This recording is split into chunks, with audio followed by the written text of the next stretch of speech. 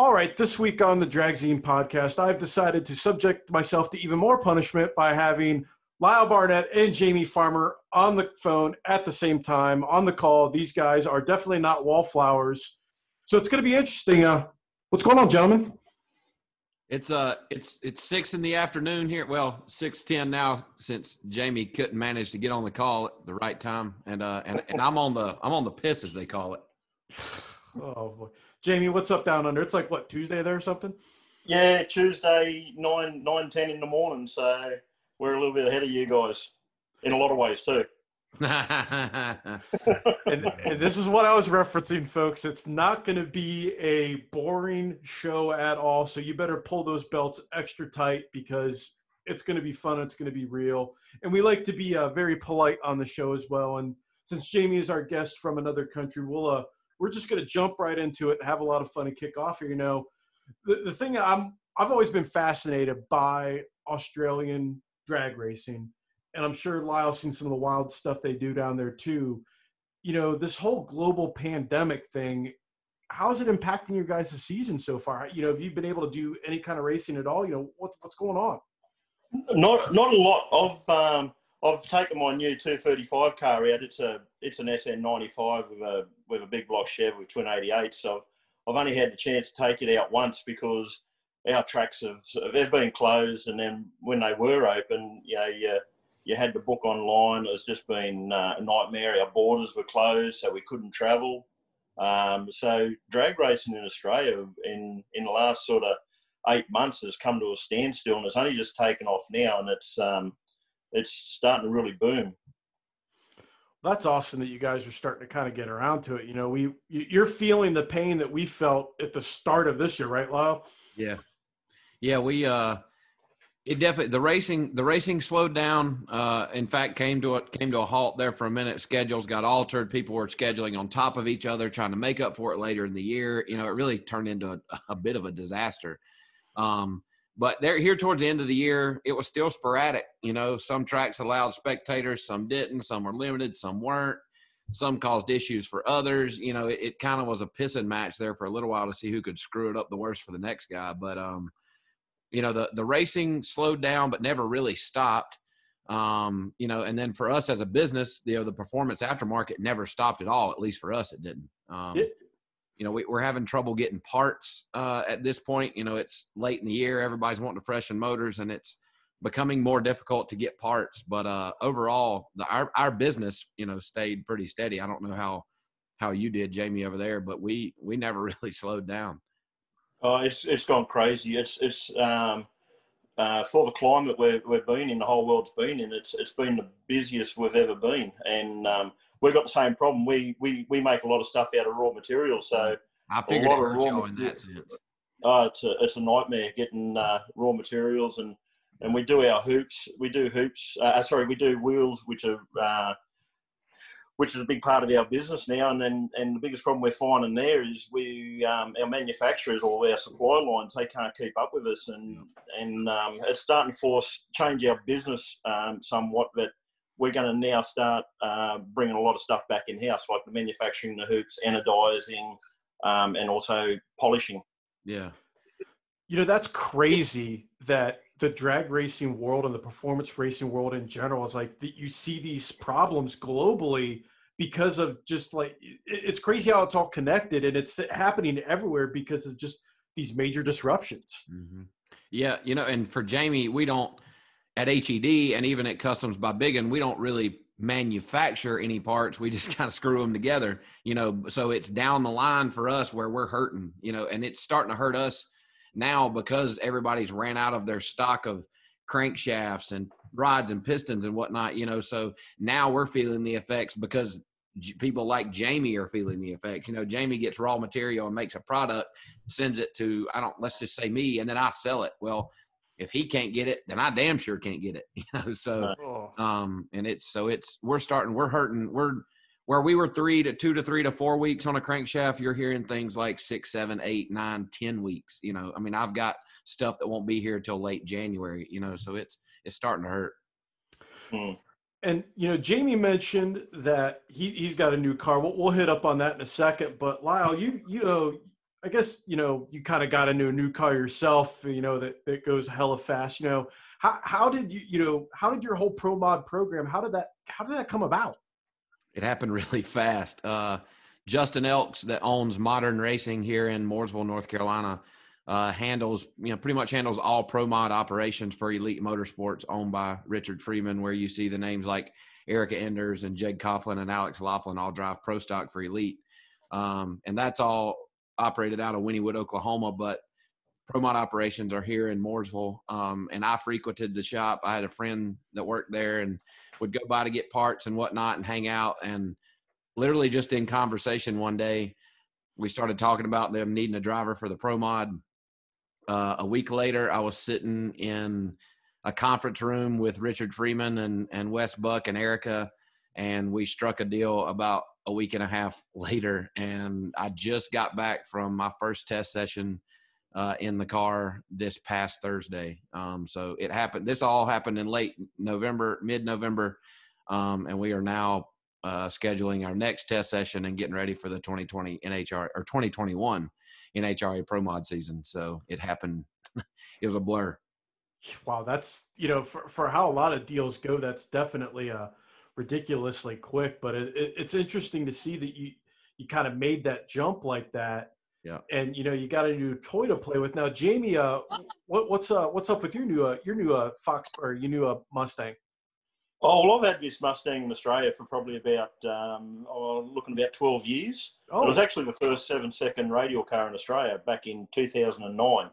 And what's happened, the cars are getting built out here at the moment, and guys buying cars, they're big hitting cars, stuff you sort of see running in the mid threes, high threes sort of thing. And I just haven't got the time, the budget, or the knowledge to be able to match it with those guys. So I've brought my car back to a 235 where I can probably do it a lot easier without spending so much money and so much time, because our business is just going crazy at the moment, and I just got to I've got to focus on it rather than the racing. Yeah, because we all know that working on a race car is just that's barely anything. It's just a side job kind of deal, right? Yeah. It used to be like that. To be competitive, you got to have a second full-time job to keep up these days. So you roll on a 235 radial, Jamie? Sorry, did I? You said it's rolling. Yeah, on a 235, and we went back out, and it went faster. We had a few issues, things like the coils were blowing fuses and stuff, so we couldn't put much dwell in the coils, and I had the wrong plugs in it. I just had a set of plugs in it. Because it was rushed, we went to the track. I had a set of plugs that were just filling up the holes. I just standard plugs. And anyway, the car was only running to about probably about 300 feet and shutting off. And I was near going nearly PBs at shutting off at 300 feet. So, but years ago when I did race the car, I was running back then on a 325 radial, which a lot of people wouldn't even know that Mickey Thompson did at the time. But well, pretty average to be honest, but that's what we raced on. But that car, it should go in the mid fours, no problem, on a 235. And the good thing about it, just change the subject a little bit, our cars don't seem to go as quick down here as they do because we haven't got the tracks. But what's really happened now, the Australian tracks, they just rebuilt Sydney, and it's meant to be something crazy. Within 400 metres, the track is within a 1/16th of an inch. It's just something mind blowing. The best track in the world. So they're getting their stuff together. Willowbank, which is my local track, they're starting to really learn with radial prep, and they're getting it together. So you're going to start seeing in Australia now the cars running much faster and getting close to what you guys are running in America. See, now that's interesting, because I've heard that before, that from you guys and others, that the big difference between Australia and America is definitely it's the prep in the track surfaces. Going to you off of that question, Lyle, what's it like for a driver and tuner when you have to deal with tracks here in America that aren't consistent? Is that something you guys plan? Like, do you have some tunes in the bank that are ready for that, or do you just kind of roll with what you got when you get there? Yeah, I mean, you really don't have a choice. It's kind of forced upon you as a tuner or a tuner driver combination to have a plethora of tune-ups because you don't always get the same racetrack. If you're going to a track prep by Tyler Crossnow or Jimmy Bradshaw or Wade or Jerry Hall or any of these guys up and down the East Coast, good Lord, Jason Miller, any of those guys, then you can about bank on throwing everything in the kitchen sink at it, but some of these tracks, which I'm okay with, you go to and you're not able to use that tune-up, and I think that, in a sense, that really stellar track prep is is the final nail, and it'll take a while to drive it in, but it is the final nail in the radial coffin, because what you've done is you've eliminated the lower budget guys who just have something, a good combination that's good and ironed out, but maybe not necessarily as high end of a combination as you see roll through the gates at South Georgia. At this point, whoever spent the most money is going to go the fastest. I mean, that's just the way it is, and that's track prep is to blame. If you take away some of that track prep and make it up to the tuner, and then also give the driver something to drive, then it makes it a little more entertaining, I think, for us. Now, on the other side, the fans have gotten so used to seeing these stellar numbers pop up on the scoreboard that's what they expect. So, at the end of the day, we're in the entertainment business. We're there to put on a show. And if they're not, posting these mid 3-second 350, if Radio vs. World didn't run in 350s, then they've came to a less than average show, and I think in Australia, that they just didn't have, like Jamie said, they just did not have the track prep. They had the horsepower, but they just didn't have the track prep. You started seeing some American influence over there. It's from track prep. Tyler Crossnow was traveling over there. Some of the Australian guys were buying American cars, and not to say we made more horsepower, but we could use more horsepower in America than they could use in Australia. So there was no need for them to build cars that made 4,000 horsepower. You couldn't use it, Well, now you've got some American influence over there on the track prep side.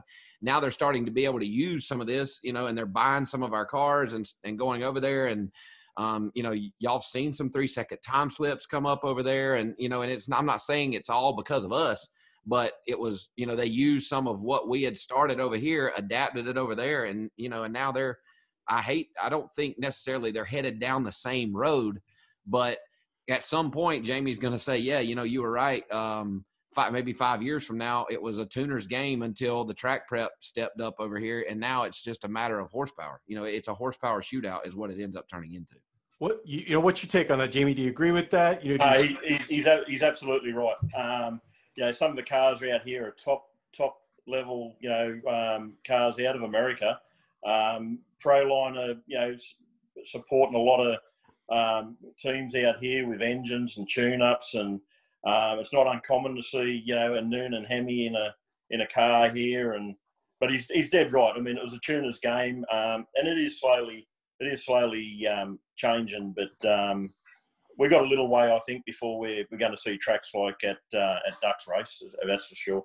Yeah, I mean, I think if you look at it on a time scale, they are track prep and the ETs you're seeing there, they're about 5 to 7 years behind, and not because they're not smart, it's just because it has taken the track prep that much longer to become a thing there, and I think it's why you're seeing a flip. And you're starting to see this shift to no prep, and you're starting to see this huge shift to the pro modified stuff here. And it's because people, and not necessarily like me, but some people like me are just tired of spending every last dollar, to try to go fast. Instead, you go back, you build a beer money like Mustang with 28s and a boosted LS, and you're right in the hunt for these $10,000, $20,000 pots that they're paying at these no prep races now. And you just don't have to lean on your stuff so hard to compete. In radial racing, you have to get every last ounce of horsepower out of it and put it to the track to win. In the no prep stuff, you dial them way back, run them super safe. You don't watch the tractor go up and down the track for hours and hours on end. The race is over in just a few hours. There's a lot of benefit to taking some of that track prep away. That isn't what they want to hear in Australia because they're just now starting to get it and everybody wants to go fast. But there's a negative side to this just super sticky killer track prep. Well, kind of going off of that, even before I started doing this media gig full time, I stumbled upon some drag racing YouTube channels that were strictly out of Australia. And I fell in love with the absolute insanity that goes on down there. Yep. Just the builds and the cars are so cool and different than what we see. I mean, you could go look on Dragzine at the articles I've written. I've watched these channels for these different builds. Now, Jamie, I guess you've been to both sides. What are some of the big differences in the racing scenes between Australia and the United States that your average drag racing fan might not necessarily realize, as far as the cars, the combos, the style of racing? What makes what you guys do so cool? Well, generally, a lot of our cars are all 4 doors. So it's very, very common to see 4 doors, and there's a lot of sayings around that. Probably can't, repeat here, but Lyle knows what I'm talking about. But and drag racing in Australia is really, really big. Or motorsport in general is really, really big. And we're very, very similar in a lot of ways with the Americans. We're really no different. And the world's so small these days in the fact that, everyone's on social media. Lyle's got a lot of friends down here. I've got a lot of friends in America, and it's just Australia is almost just like another state of America in a lot of ways. But I mean, you don't see a lot of difference in Australia compared to America, to be honest. Well, like I said, for me, it's the cars and like some of the different stuff you see racing. Like I was watching a video the other day. It was like a funny car versus a door car. What almost looked like a bracket race, and I was trying to figure out what was going on in this situation. But again, it's cool to see the different builds that you guys do down there, and just the whole attitude on you will build anything to go fast. Oh, absolutely. And I guess that comes down to the fact that we haven't got the population like you guys have, so we mix a lot of cars in classes together. Basically like any form of race, and you don't want to outlaw cars. You want to get as many cars you can running. So therefore, you've got to have limit the rules so you don't outlaw any cars. Yeah, I think there's a certain part of American racing culture that needs to kind of pick up on that and stop, writing cars out of the rule books because it offends certain people, especially in heads-up racing, because as long as it's not like a complete outlier, to me, heads-up racing is run what you brung and hope you brung enough for that class. Well, the problem is that, again, going back to really it revolves around the track prep in a sense. The problem is there are so many heads-up racers, in America, and they all operate on different budgets. Like some people can afford unlimited all out 2 of everything, got a spare, got a transfer truck and a 56-foot trailer. They've got it all. And some guys roll in on an open trailer, and everybody wants to heads up race, well, then you're forced to split these classes up and make all these different classes where this rule fits this car and this rule fits that car, and it's just the way it is, and it's because nobody wants to, well, I'm not going to say nobody, but not everybody wants to bracket race. Everybody wants to heads up race. Well, in order to do that, you have to split them up. You got to put these cars in this class and those cars in that class. And then you end up with 10 or 15 classes at one race. And the downside to that is you never freaking finish. So it's a mess. But real quick, to go back to what we were talking about earlier, something else that has had some strong influence over there, and like Jamie said, we're all connected by social media, is the ability to have a tuner tune your car that's not at the racetrack, and that's another thing that sped them up over there is, and again, it's not because they're dumb or not as smart as us, but the track prep and stuff came around here so fast, and there were tuners who were having to adapt to that, and it's just now becoming popular over there. And as opposed to flying your Pete Harrells and your Jamie Millers and your Steve Pettys and your Justin Elks, instead of flying them to Australia, you just get them to team view in. They come back from a pass, you hook their computer up. Jamie Miller will sit here at his house, team view in, look at a data log, put a tune up in the car, and never step foot in the country. And that's, again, is something that sped the process up over there and kind of got them up to speed. And he's right.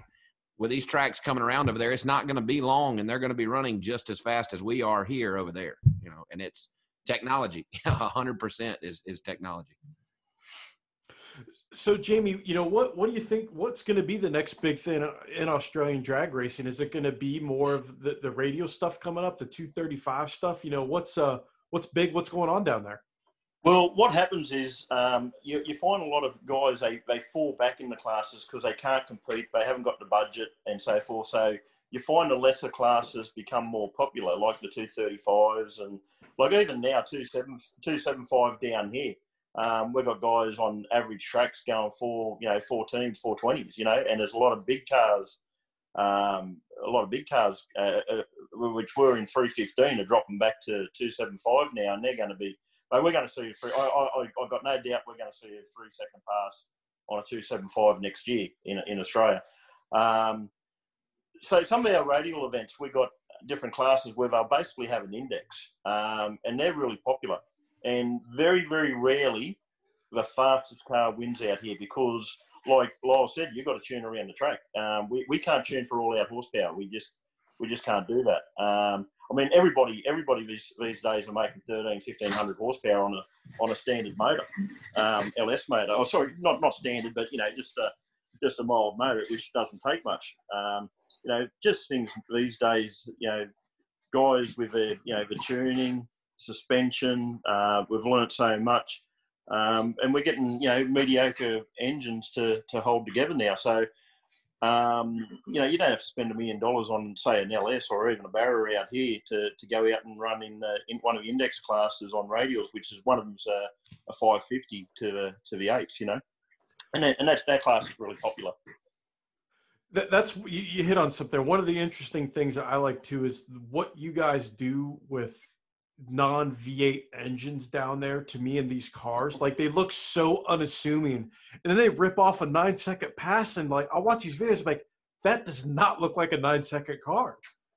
Yeah, no, these Barras out here, they're kind of like the LSs in America there a couple of years back, where you're picking them up for. Well, we can pick them up a Barra for anywhere from $100 to $200, and they're just a killer engine. They're a 4-litre inline 6 with a twin cam. And I've actually just speaking on the Barra, I've got a car sitting over at Brutal over in North Carolina, little Cobra 03, which I wanted to run in limited 235 over there, and the engine of choice obviously is an inline 6 because they. Obviously, the guys who wrote the rules for that class, I probably shouldn't say too much here, but it doesn't matter. I'll say you better watch out. Yeah, they haven't accommodated the weight brakes for an inline 6. So an inline 6, I think from memory, was like 50 pound lighter than a V6, and these inline Barra motors, they'll flog any V6 getting around. Right. Oh, and people seem to forget. Ryan Milliken, when he put that diesel Nova out in X275, people laughed at him. They're like, oh, that's a joke. It's a diesel. And then he started figuring it out. It's like, oh, that car's pretty quick. Right. And then he goes out there and drops the absolute hammer. And all of a sudden, John Sears is scratching his head going, oh, this isn't good. Because right. You get smart people that know that combo. And I've said this for a while. That 6 bangers in heads-up racing are the least utilized combination out there. Yeah. End of discussion. Yeah, I agree. Yeah. Go on, Lyle. I said, just nobody does it, and if a little Australian influence, because that's something where they could benefit and even come over here and wipe them up for a little bit is their knowledge with that style engine. I mean, there's plenty of people over here who are familiar with it, but none of them dick around with our heads up radial stuff, so somebody like Jamie coming over here with, just a boatload of knowledge previous, and applying that to the 235 class here would probably do pretty well for a little while. Now, obviously they're going to make parity rule adjustments and they'll bring him back down after a few races, but you could clean house for a little bit if you brought a little knowledge over here. Yeah. These Barra engines here, they are so common here, and everyone's racing, and everybody's making big horsepower. And as you know, for a turbo engine, you put the limited turbo, you put it on a smaller engine. Well, you're going to get better efficiency, so you're going to make more power there. Plus, you've got the weight brakes, and as we all know, it's not really the engine that makes the power. It's the turbo, and it's how efficient you can make that turbo. Well, look, it reminds me too of, what was it, 5-10 years ago, what the guys did in Outlaw 10.5 over the Middle East with that V6 car and that Corvette, that they basically took a Proline engine and chopped the front half of it off, and and all of a sudden those Outlaw 10.5 rules got adjusted in a hurry because of that car.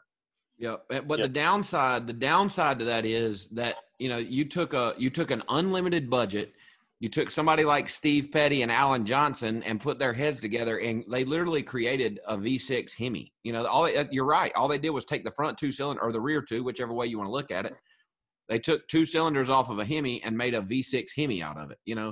The downside to that is you got somebody like, let's just say Jamie and I wanted to run a V6 in Outlaw 10.5, and we don't have the budget to buy one of these one-off V6 Hemis. We've just got something standard that you've heard of before.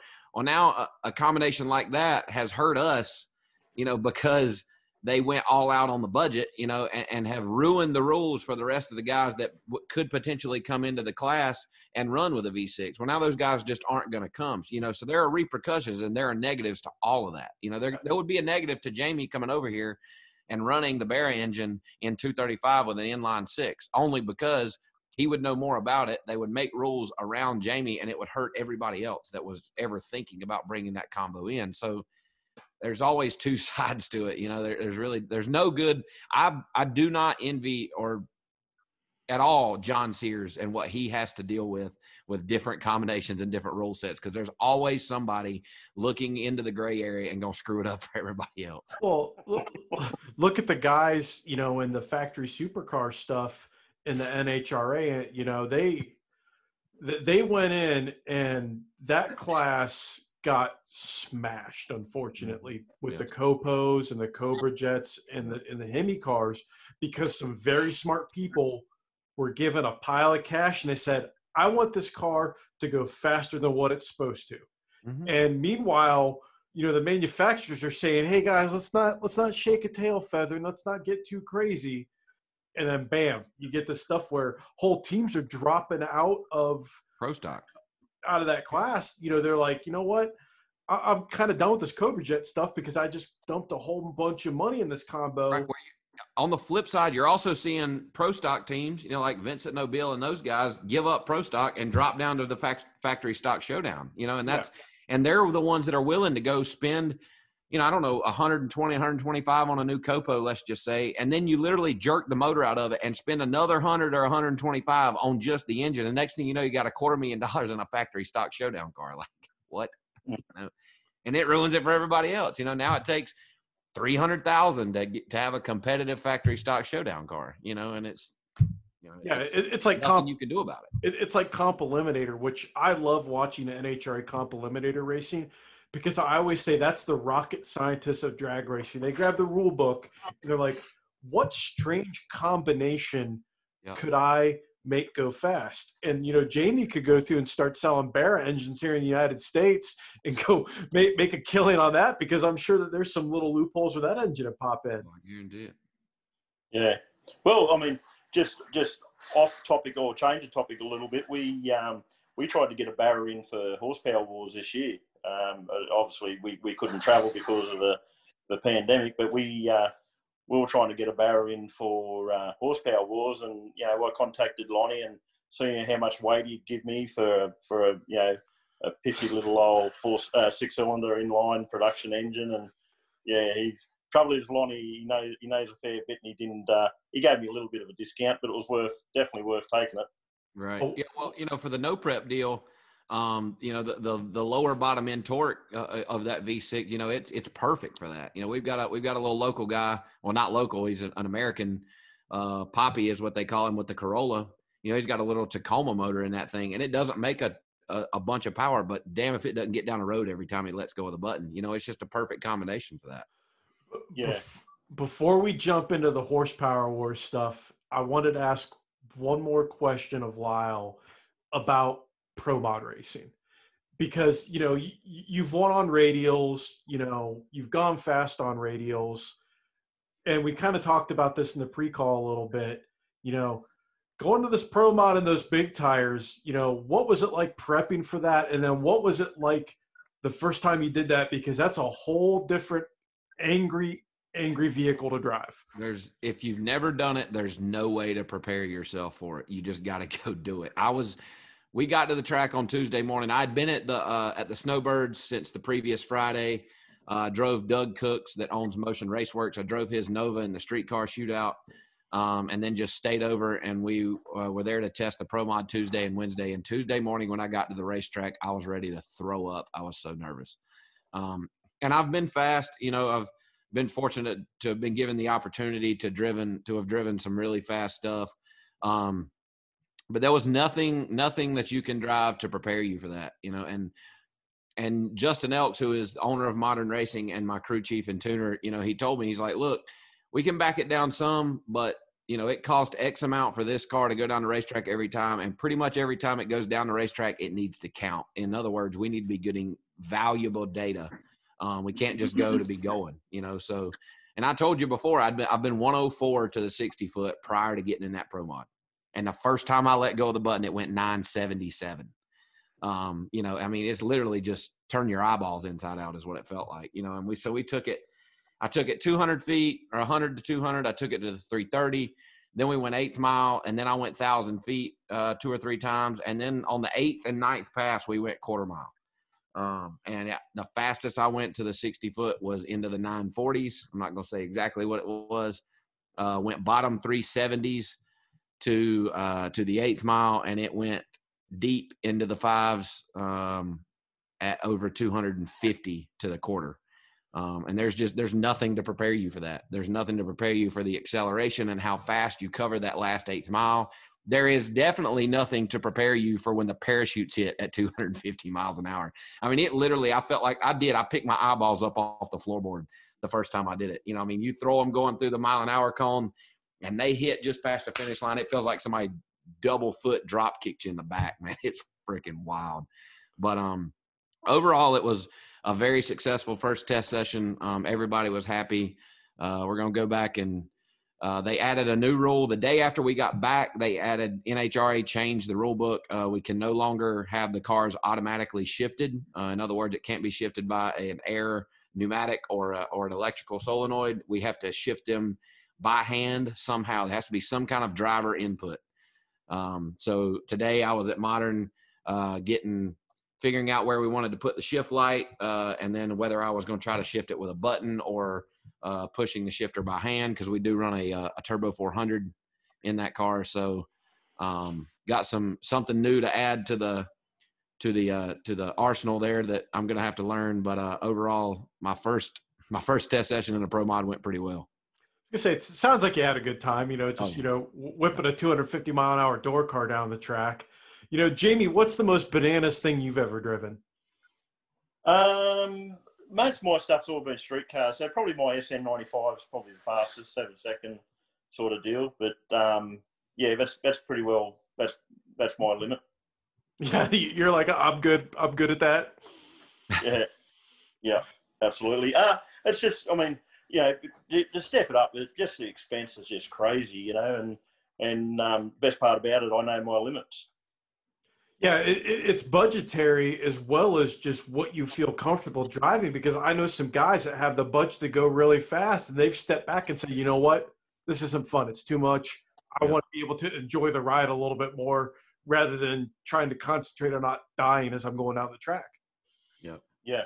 And I just got lucky and joined, and was asked to join a good team. Richard Freeman's has assembled a dynasty out there at Elite Motorsports. And I was just lucky enough to be chosen to come on board, as a hired gun, essentially. So, it's not something that, me, my dad, and all my closest friends combined could pile money up and afford on our own. So we just joined a really good team, and I'm just, thankful to have been chosen. Kind of shifting gears here. This is the part that I was really kind of looking forward to, is talking horsepower wars with you guys, because for me, the show, like where it started, where it's been, where it's gone, and just seeing everything that I get to see is like essentially I'm a fly on the wall. and I get to see how everything unfolds.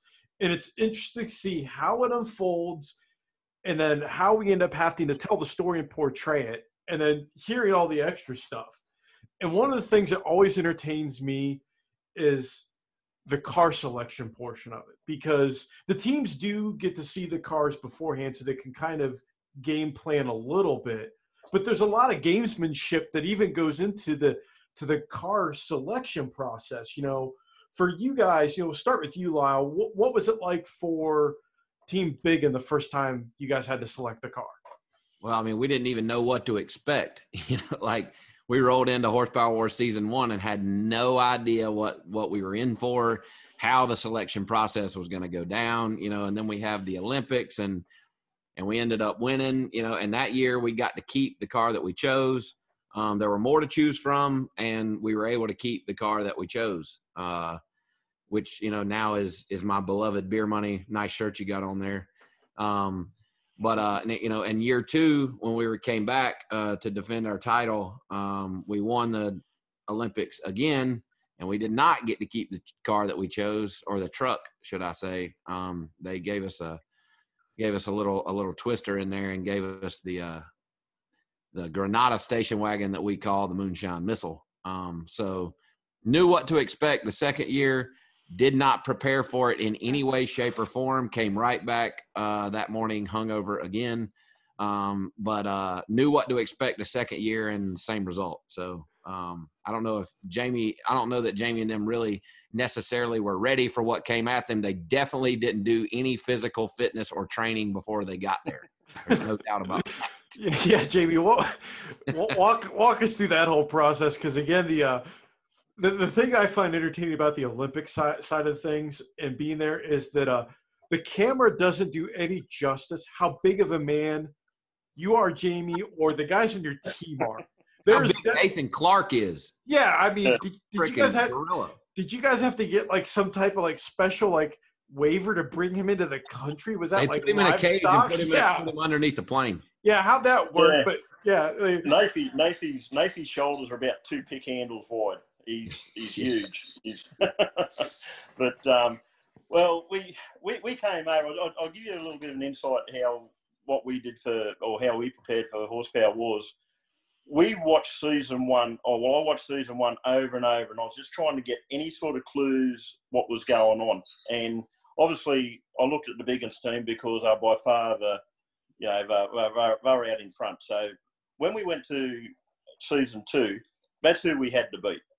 We knew we had to beat them. And that's not giving anything away on the other teams. They were very, very good, but Biggins' team had experience, and that's what we saw we had to beat.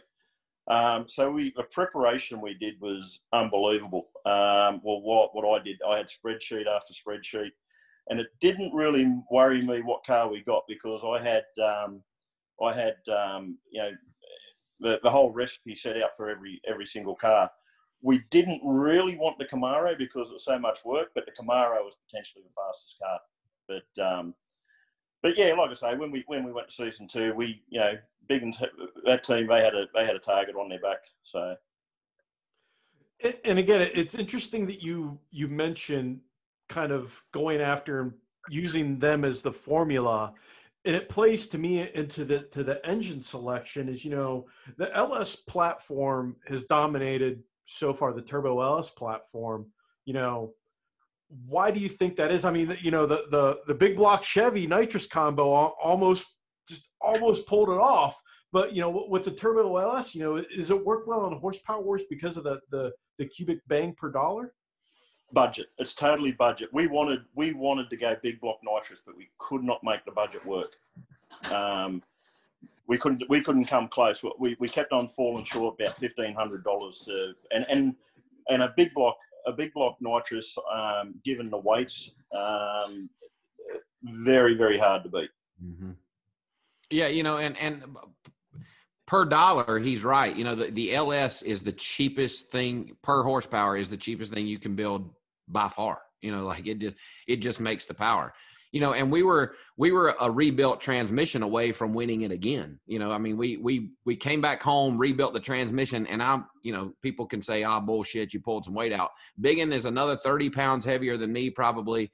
He drove the car in the exact same trim it was in when we left Georgia, and it went 520, and literally all we did was just rebuild the transmission, and so he's right. If you could figure it out in the budget, and we did, there were some things that we wish we would have had enough to have built a better transmission, and it would have been a different outcome. But it is the most horsepower you can build per the weight. He's right, but it is the hardest thing to build under the budget by far. And again, it always cracks me up, and I always mention this, is that when we do the application process, or you see the guys on Facebook that are they're the experts on the internet. Everybody thinks this is so easy to do, and it's like Mike Tyson says, everybody's got to play until you get punched in the face. This isn't just simply like, you're not hanging parts. You're just not ordering stuff from Summit. You've got to know how to put this stuff together and make it work. Right. Correct? Well, Jamie will agree. The $10,000 shootout, those 10 days are like being punched in the face repeatedly. Every morning you wake up and Mike Tyson just right hooks you right in the mouth. It is not easy. And I'll be the first one to tell you, we've done it twice. We've won it the first year. And Jamie and them have done it once, and they won it. It is by far one of the toughest 10 days in a race shop I've ever had. Yeah. Nothing goes right. Every day has got its challenges. Nothing goes right.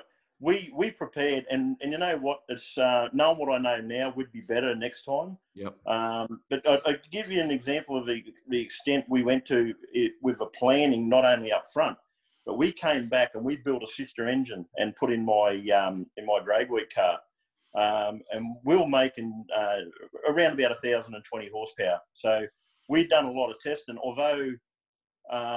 We didn't actually produce the numbers over there. We expected to be running. We thought we could run 525s. We had enough data to run 525s, but it didn't happen. We had enough on the day to make it happen. And like Lyle said, they were only a smidgen away from pulling it off, and that's all it is. I mean, look how close the last race was. 1/1000th of a second. So if and I'll just run through the race. I mean, I knew I had to be sharp to beat Lyle. All the races leading up, I wasn't trying to cut lights or anything like that. And the chassis's a little bit slow, and I'd been practicing in the van, on the lights, and to sharpen me up. And then so I was cutting pretty good numbers in the van, and then went out, and then did I smoke you, Lyle, off the lights? I think I did, didn't I?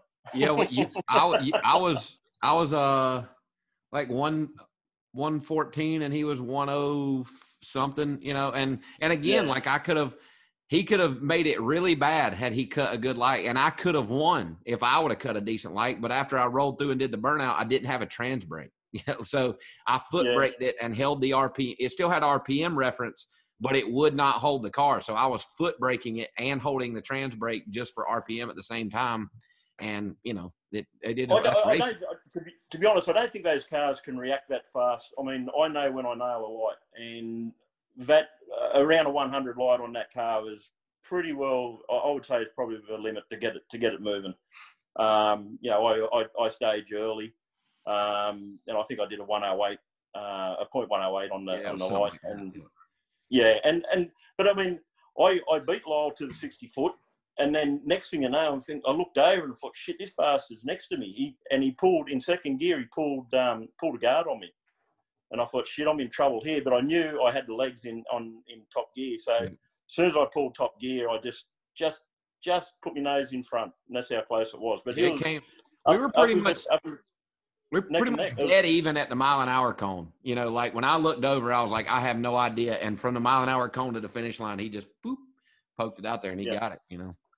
But he was half a car. He was half a car for most of the track, and I just knew I had that little top end charge, So it's basically when I put it in top gear, and that's when I just nose past it. But it was a close race, awesome race, so much fun. It was way better than season one when we donkey gapped Big Daddy Dwayne Guttridge by a couple Greyhound buses. So at least it gave the fans something to watch. Man, Lyle, Yeah. you're lucky assault charges weren't pressed against you for that beating. That I was, know.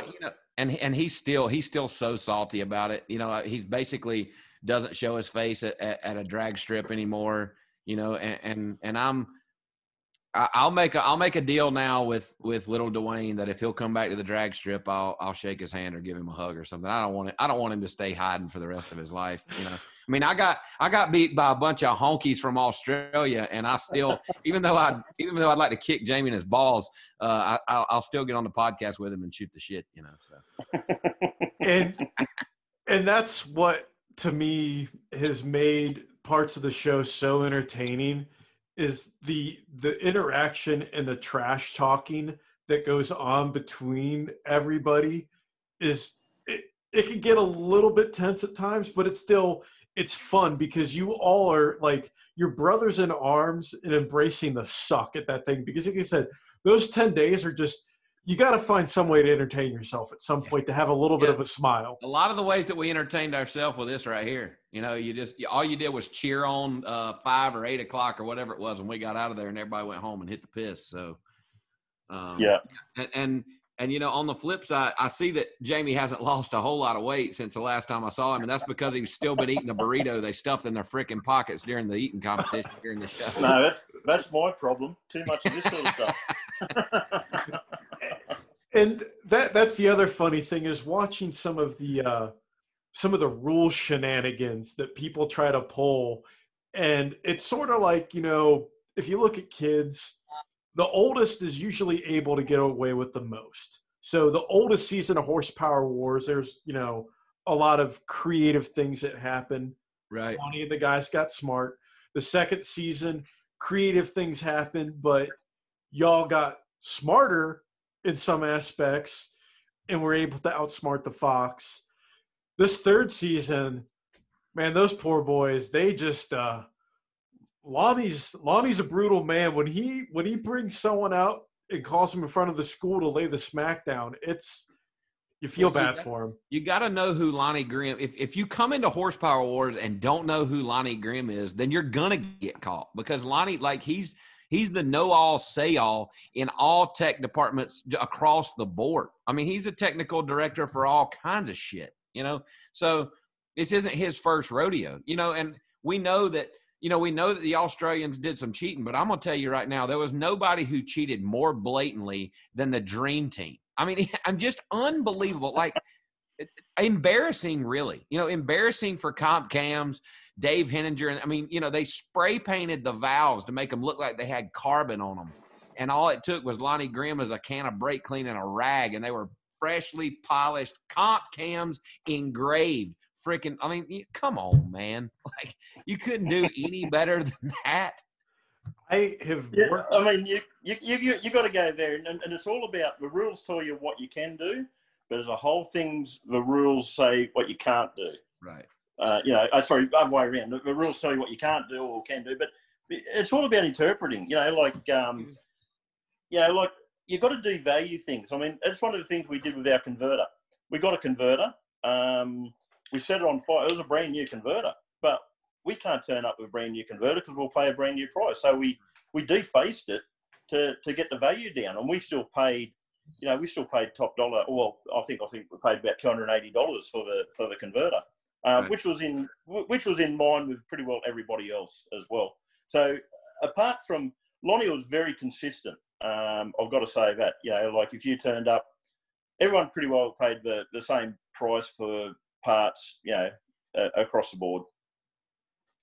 Being on the receiving end of a dressing down from Lonnie Grimm is not a comfortable experience. You gotta have some thick skin. I have worked on a car and we have tried to plead our case with Lonnie, and he's not disrespectful, but it's just like you just sit there and you're like, oh, this just, it isn't going to end. And he's so nice about it. He nicely punches you in the face and you just say, thank you. Well, I mean, I cussed Lonnie as bad as I've cussed anybody in a really long time. And I'll give you one of the examples is on the starting line at South Georgia when we were having trouble getting the car to crank because of our battery situation. And he told me I had to fire right now. Well, we got the car to crank. I pull in the water box and they're not done cleaning the track up. So I had to shut it off because it was getting hot and back up. Well, then they tell us our run isn't going to count towards qualifying. And I got out of that car and I cussed Lonnie up one side and down the other, told him how much of a piece of shit he was, on and on and on. And the next day, Lonnie hugged me and said, "You feel better?" I was like, yeah. Like he doesn't care. He is a world's nicest bloke. And the worst thing about it in horsepower wars, everybody's lying about what they're paid for something and whatever else. And the worst thing about it, I'm looking Lonnie right in the eye and I'm lying to him off shit. I could lie to my wife much easier than I could lie to Lonnie. Feel like it's your golden ticket to hell for lying to him. The story about what transpired on the starting line, I can 100% validate because I'm taking pictures and I hear this ruckus start. I'm fixing to think that there's a fist fight. I'm like, someone is legit about to get a mud hole stomped in them. Like it's one of those things where there's a fight because everybody's circling around and they're all looking. I'm like, this isn't good. I get up there. I'm like, I see Lonnie standing there. I'm like, who's about to fight Lonnie? And then I see Lyle. I'm like, oh, well, that's interesting. Yeah. But Lonnie and I are still friends. I call him periodically to talk about different things, and he calls me, and we're going to go duck hunting and all kind of shit. So Lonnie is a big punching bag the majority of his work career, I got a feeling. I haven't had any run-ins with him anywhere else because you're not trying to cheat like you are at Horsepower Wars. Yeah. But I know during Horsepower Wars that man takes some blows, not literal, but verbal blows day in and day out. And they just breeze right by. He doesn't bother him at all. He listens. He'll stand there and nod his head. He doesn't get mad. He doesn't cuss back. Keeps a nice low tone. He'll smile at you, which pisses me off more when he gives you that smirk, God, I just want to punch you right now. You know where. But he handles it well. Thank you, Lonnie, for not hitting me. So you guys have now been commissioned. We're going to play a little scenario here. You guys have been commissioned to write a book about, horsepower wars and, yada, yada, yada. You have to do a chapter on the formula to win horsepower wars. Lyle, what are you putting in that chapter? Strategize, first of all. You need to start thinking about this like Jamie and those guys did months before you ever show up for the show. You need to have a game plan for each and every car, no matter what, because you never know which one you're going to end up with, should I say. And the second thing you need to do is be really good at cheating. I mean, it's just honest. I mean, you've got to be good at deep dodging and bobbing and weaving in the gray area. Figure out where you can get by with what, and always have a backup plan if your cheating doesn't work. Do not depend on getting black spray painted titanium valve through tech and have no backup plan. You better have another set back at the house that are not titanium, maybe a stock set that you've measured up and everything seems to be good, that you can bring in or whatever. Jamie and them probably had a backup plan if they dinged them on the converter and wanted $500 or $800 for it. Always have a plan B, and you better have plan C here and there, because more than likely, like Jamie said, it is not going to go right the first time. Never will, never has. And you always need to have a backup plan for the backup plan. So Lyle's tips are have lots of plans and be really good. Cheating's an ugly word. We'll say creative rules interpretation. Whatever you want to call it. Be better. Be a good Australian. Be a good rude. Jamie, what are the Australians putting in their chapter on how to win horsepower wars? Right. First thing, you got to plan, and like Lyle said, have a plan A, plan B, plan C. So you've got to have that many plans. But the other biggest thing, you've got to pick a team who can build 550 cars. Generally, a 550 will win it. Yep. It's no good having all these, top end guys because these guys are, and I don't want to mention any names, but you don't want guys there who blow the budget on an intake manifold. Right. So you've got to have a team who races with shit day in, day out. And I knew we were a strong challenge because this is exactly the shit we race over here. So we knew what to build. So if you're gonna build try and enter for it, build plan, and then build your team around guys who race with dog shit cars day in, day out. And I think to add on to that is, you've seen in the past 2 seasons, the 2 seasons that had a dream team, the team who came in there and none of them knew each other struggled the most. You've got to assemble a good team. I completely agree with that. But you also, the majority of them need to have worked together before, or at least know each other pretty well. Like for our team in particular, we had a good leader in Biggin who was head of Fab. We had a good leader on the engine side, Pete, and then you had a bunch of Indians underneath them. I wasn't worth a shit for much of it at all. I managed to drive the thing decent, but Biggin was head of Fab, and he had a damn good helper in Chris Bailey. Bailey did a lot of the Fab work beside Biggin and is great at it. Pete did all of the engine work and had Chad to help him with some of the electronic side of it. We had all the bases covered, and everything just we all meshed well, and everybody knew their place and did their job. Now, we still struggled, but when everybody doesn't get along and everybody doesn't mesh, and then you have the problems and the struggles during the build, it is a complete disaster. The Australians, I guess most of y'all knew each other pretty well. Maybe there was around a little bit, but overall, everybody knew their place for the most part, and everybody knew what their job was.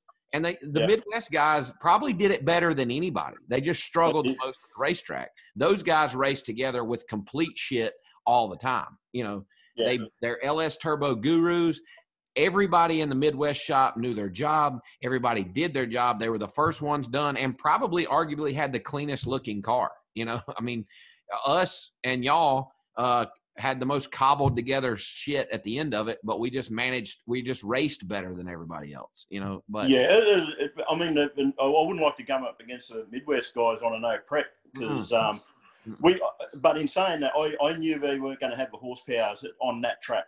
Right. You had to build a plenty of horsepower for that track, and to go back this year, season 3, we wanted to go back with a Barra, and you'd only have to go a 6.0 on a no prep there to win that. And I think the quickest was a little bit slower than that, but you got to know what you're building. I guess I'm trying to say, you got to know what you're building.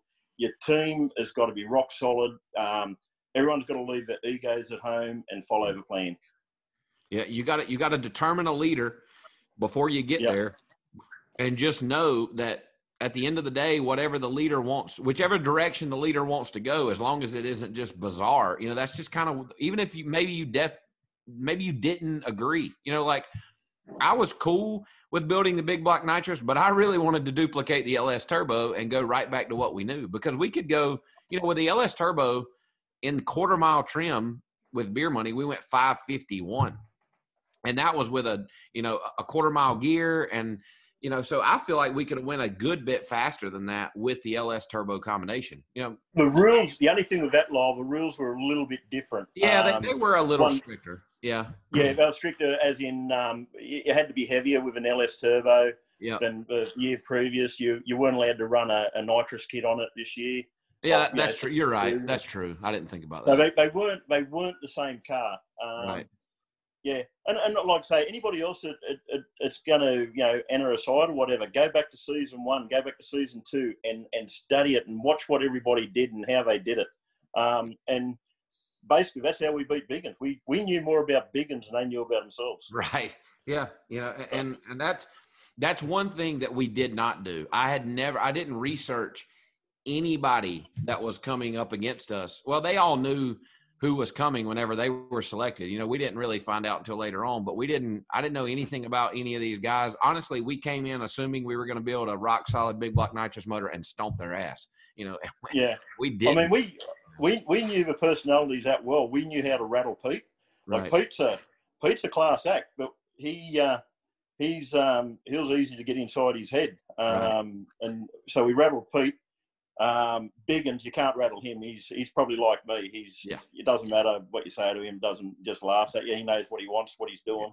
Right. Like when Lyle, we knew what Lyle was about. You know, Lyle would turn it on if he didn't get sauce on his hot dog. You know, so but we knew everybody. We knew how to handle them. Going off of that, you know, I don't know how much you guys have watched season 3, so chime in as you will. You know, what do you guys think of season 3 of what you've seen so far? We're coming down to the wire here, to the race deal. You know, who you guys, if we're in Vegas, who you slide your money on? I mean, you know, I'll be honest, man. I haven't really watched much of it. I've watched a little bit here and there, and what I have watched, I was not very impressed with. I guess not really. The only people I really know from it are Jim Howe and Puddin', just because they're from the radio world. They've got, you know, David Reese on the team and Jim's dad, you know, and I kind of expected them to just come in and wipe up, you know, and that just be the end of it because of, you know, their knowledge across the board. They've got turbo knowledge, and David Reese is a freaking mastermind with a chassis. You know, I kind of felt like they had built an A squad there, you know, but I don't know, man. Maybe it's the no prep part of it, or just, I don't know. I just wasn't that impressed personally. And, you know, and maybe I'm biased because I was a part of the first 2 seasons and, you know, kind of had some direct input there. But, you know, Jamie, I don't know how you felt about it. That was just my personal opinion. Well, at the start, we knew what teams were getting in, and we thought we were going back before the COVID hit. And we knew who the strong team were. The strong teams was Marcus Thompson and Mid America Customs. We knew they raced with dog shit stuff, and I knew they were going to be competitive, especially, you know, MAK, Team Mac. But yeah, like I say, we planned for them, and I'm pretty confident, only because of the experience, you know, of years before. We would have been very competitive again this year, but Team Mac and Marcus Thompson's team out of Philly, they were the 2, you know, dangers. But in saying that, I was talking to Jim Howe. Jim Howe contacted me, and I didn't think he would have much for the competition. But when I spoke to him on the phone and asked him what he's doing and gave him a bit of advice, he had a rock solid plan. And I thought, shit, he could pull this off. I am strongly lobbying myself to have season 4, you know, if we can make it happen, be the Champions edition. I would love to see you guys plus who wins this year, and then maybe a 4th team that's just kind of or maybe more teams, but definitely a 4th team that kind of really mix things up. Because I think at that point you will have a competition from front to back that is good competition and entertaining TV. Yeah, and I think they should have another season and get a 4th true winner, you know, and not bring the winner. I mean, I know it's been the run of the mill here, is to bring the winner back, because then you could potentially have the first back-to-back winner, but maybe have another season where they don't bring a returning team back, get a 4th winner, and then have a champions reunion type race. And I really like the idea of having the competition and then going straight to the racetrack. You know, let's not put it on Joe Blow's hauler and have the cars burn up on the way back over. You know, let's just go straight to the racetrack. And I really like the no prep stuff. I think it makes it more of a, you know, you've just built this brand new hot rod, and now you've also got to tune it. Whereas when you go somewhere like South Georgia, you just throw the power in it and let it go. You know, so. And I'm also biased because we've done a lot of no prep racing here recently, and you know, and really kind of like it. So, or maybe marginally prep. Maybe give teams the option to run the radial that will still work, or stay on the slick, you know, and kind of make it a give or take there. So I like the idea of bringing everybody back. I will tease it up a little bit more that, I know how everything ends, but I will say that the racing this year, like on the no prep surface, it's badass. Like I'm a fan of no prep and on the slicks like that. I mean, it's some damn good racing. And I think there's something to say about as well having a true fourth champion. But I've got, all kinds of bad ideas because we always try to come up with ways to throw curveballs, torture the teams, and come up with different ways. And I think that having that ability to have three teams and then bring maybe another team back that was on there before to help people push people's buttons, maybe a fourth team that's all stars of previous seasons, maybe a professional team, who knows? But I think it would just be interesting to see how the three winning teams react to all that, what you guys would do. Yeah. Yeah, I agree. Jamie, what do you want? What would you want to see if you were given the keys to the castle? Well, it'd be cool, and it won't happen. It'd be cool if they brought it out here in our backyard. Bring the teams to Australia. I mean, but that's a hugely costly, huge cost exercise. But to race on our tracks and our climate and our backyard, our local knowledge, that'd be cool.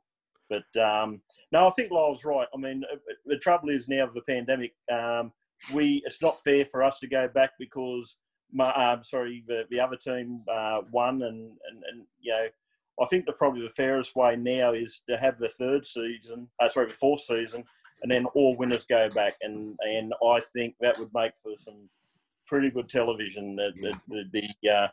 I know we'll go back a lot more, planned and probably a lot more aggressive in the way we do things. And I can guarantee you, Big and Lyle would be, they'd go back a lot more aggressive. And everybody knows what to go back and to do and what to expect. So, it would be, the gloves would be off, I reckon, if I had the champions. Yeah, and one thing we had talked about at the shop is, eventually, and maybe even now you've seen it, and from now on, it may turn into an LS Turbo Shootout exclusively, and the only way to avoid that, is to not only choose the cars, but then choose a crate style combination. And if you win the shootout, you either get to choose your combination or choose your car. And then, it flip-flops. Whoever chooses the car gets the last pick of the engine, or whoever picks the engine gets the last choose of the car, So in order to avoid an all LS Turbo shootout, that's really the only way to do that. Now, the flip side of that is if whoever gets the LS Turbos got the cheapest way to do it, whoever ends up with the Coyote or maybe the late model Mopar or the Bear, or, then you've got to adjust the budget likewise to kind of compensate for that. So it would take a lot of logistical planning to get that right. But I think there is a way to do it. It's just whether or not it's worth all the hassle to try and make it fair. Well, I mean, one of the things I tossed up when we got the invite back and the rules got sent through to us, I wanted, obviously a Barra, but the other one I was tossing up with because I didn't want to carry the weight, especially in a no prep. I think it was £100 for an LS. So a 5.1 Windsor, and especially on no prep, you didn't have to make a shitload of power. No, right. So, a Barra or a 5.1 Windsor would have been really, really competitive. And then, but I was trying to get the cost of a Bellhausen across the line because you get a late model fuel injected Windsor. Well, you're back in the same ballpark as an LS if you can get the Bellhausen. Yeah. Well, guys, our time here is coming to an end. It's been awesome to have you both on here, and this will be the first time I get to do this. I give my guests the opportunity to do their John Force impersonation, thank their sponsors, fill out where to be on social media. So, Jamie, we'll start with you. Tell the people where they can find you at, what you got going on, social media, the whole deal. So the floor is yours, my friend. Well, formerly we were Enemies Everywhere, and we had me and my brother have gone different ways. So now I've started up Enemies Racing Australia, where we're doing our same old products, our billet intercoolers, our anti-roll bar kits. We're doing wheels now. There's a whole heap of other products we're doing, all our titanium stuff. But yeah, so you can find us on Facebook and Enemies Racing Australia or ERA. But yeah, so we're out and about. Find us on Instagram, Facebook, whatever else. Lyle, you've got a lot going on. Tell the people where they can find you and learn about your Pro Mod deal and, everything else you got going on. Yeah, so anywhere on social media, Lyle Barnett on Instagram, Lyle Barnett on Facebook. You can follow the new Pro Mod endeavor. But, my key sponsors that we've kept along, Motion Raceworks has been with me for a while, and I can't thank Doug, Andy, and Brian enough there. Holly EFI, we use them pretty much exclusively. TBM Brakes, Jason Smith, one of our team members from TBM, line-to-line abradable powder coatings. We've got Race Pack and Spa Technique and Fire Aid, and I've got a little YouTube channel, Boosted Beard Racing, that you can go check out, which I haven't updated in a while, and I plan to get better at. But looking forward to the 2020 NHRA Pro Mod season with Modern Racing and Elite Motorsports. We are still seeking sponsorship if anybody's out there, but we'll just see how it goes, man. I appreciate you having me on, and Jamie, it's good to see your ugly mug from across the big pond. I hope you get nothing done today and get pissed tonight. By the way, Lyle, if you need any help driving that Pro Mod, you got my number. Oh, yeah, right into the wall, right? Well, guys, thank you so much for coming on the show. Jamie's old ass would have a heart attack the first time he let go of the button of that thing. They don't make a pour in wide enough to get your big ass in it anyway. Oh, boy. I'd like to experience it. Oh. All right, we had a little technical issue there, but guys, it's probably your foul language cutter in her coming on. Oh, Jamie's muted. That's good. That's exactly what we needed, was to mute Jamie. I can't hear him. This is great. I unmuted. I found the button. Oh God, I give you guys the keys of the castle for 5 minutes. Lyle goes crazy. Jamie sets the thing on fire. That's it. I'm calling it. We're done. Thanks for coming on, guys. Look forward to see you at the track soon, and have a very great holiday. Sounds good. Excellent. See you, man. Yeah. And Merry Christmas to everybody. Yep.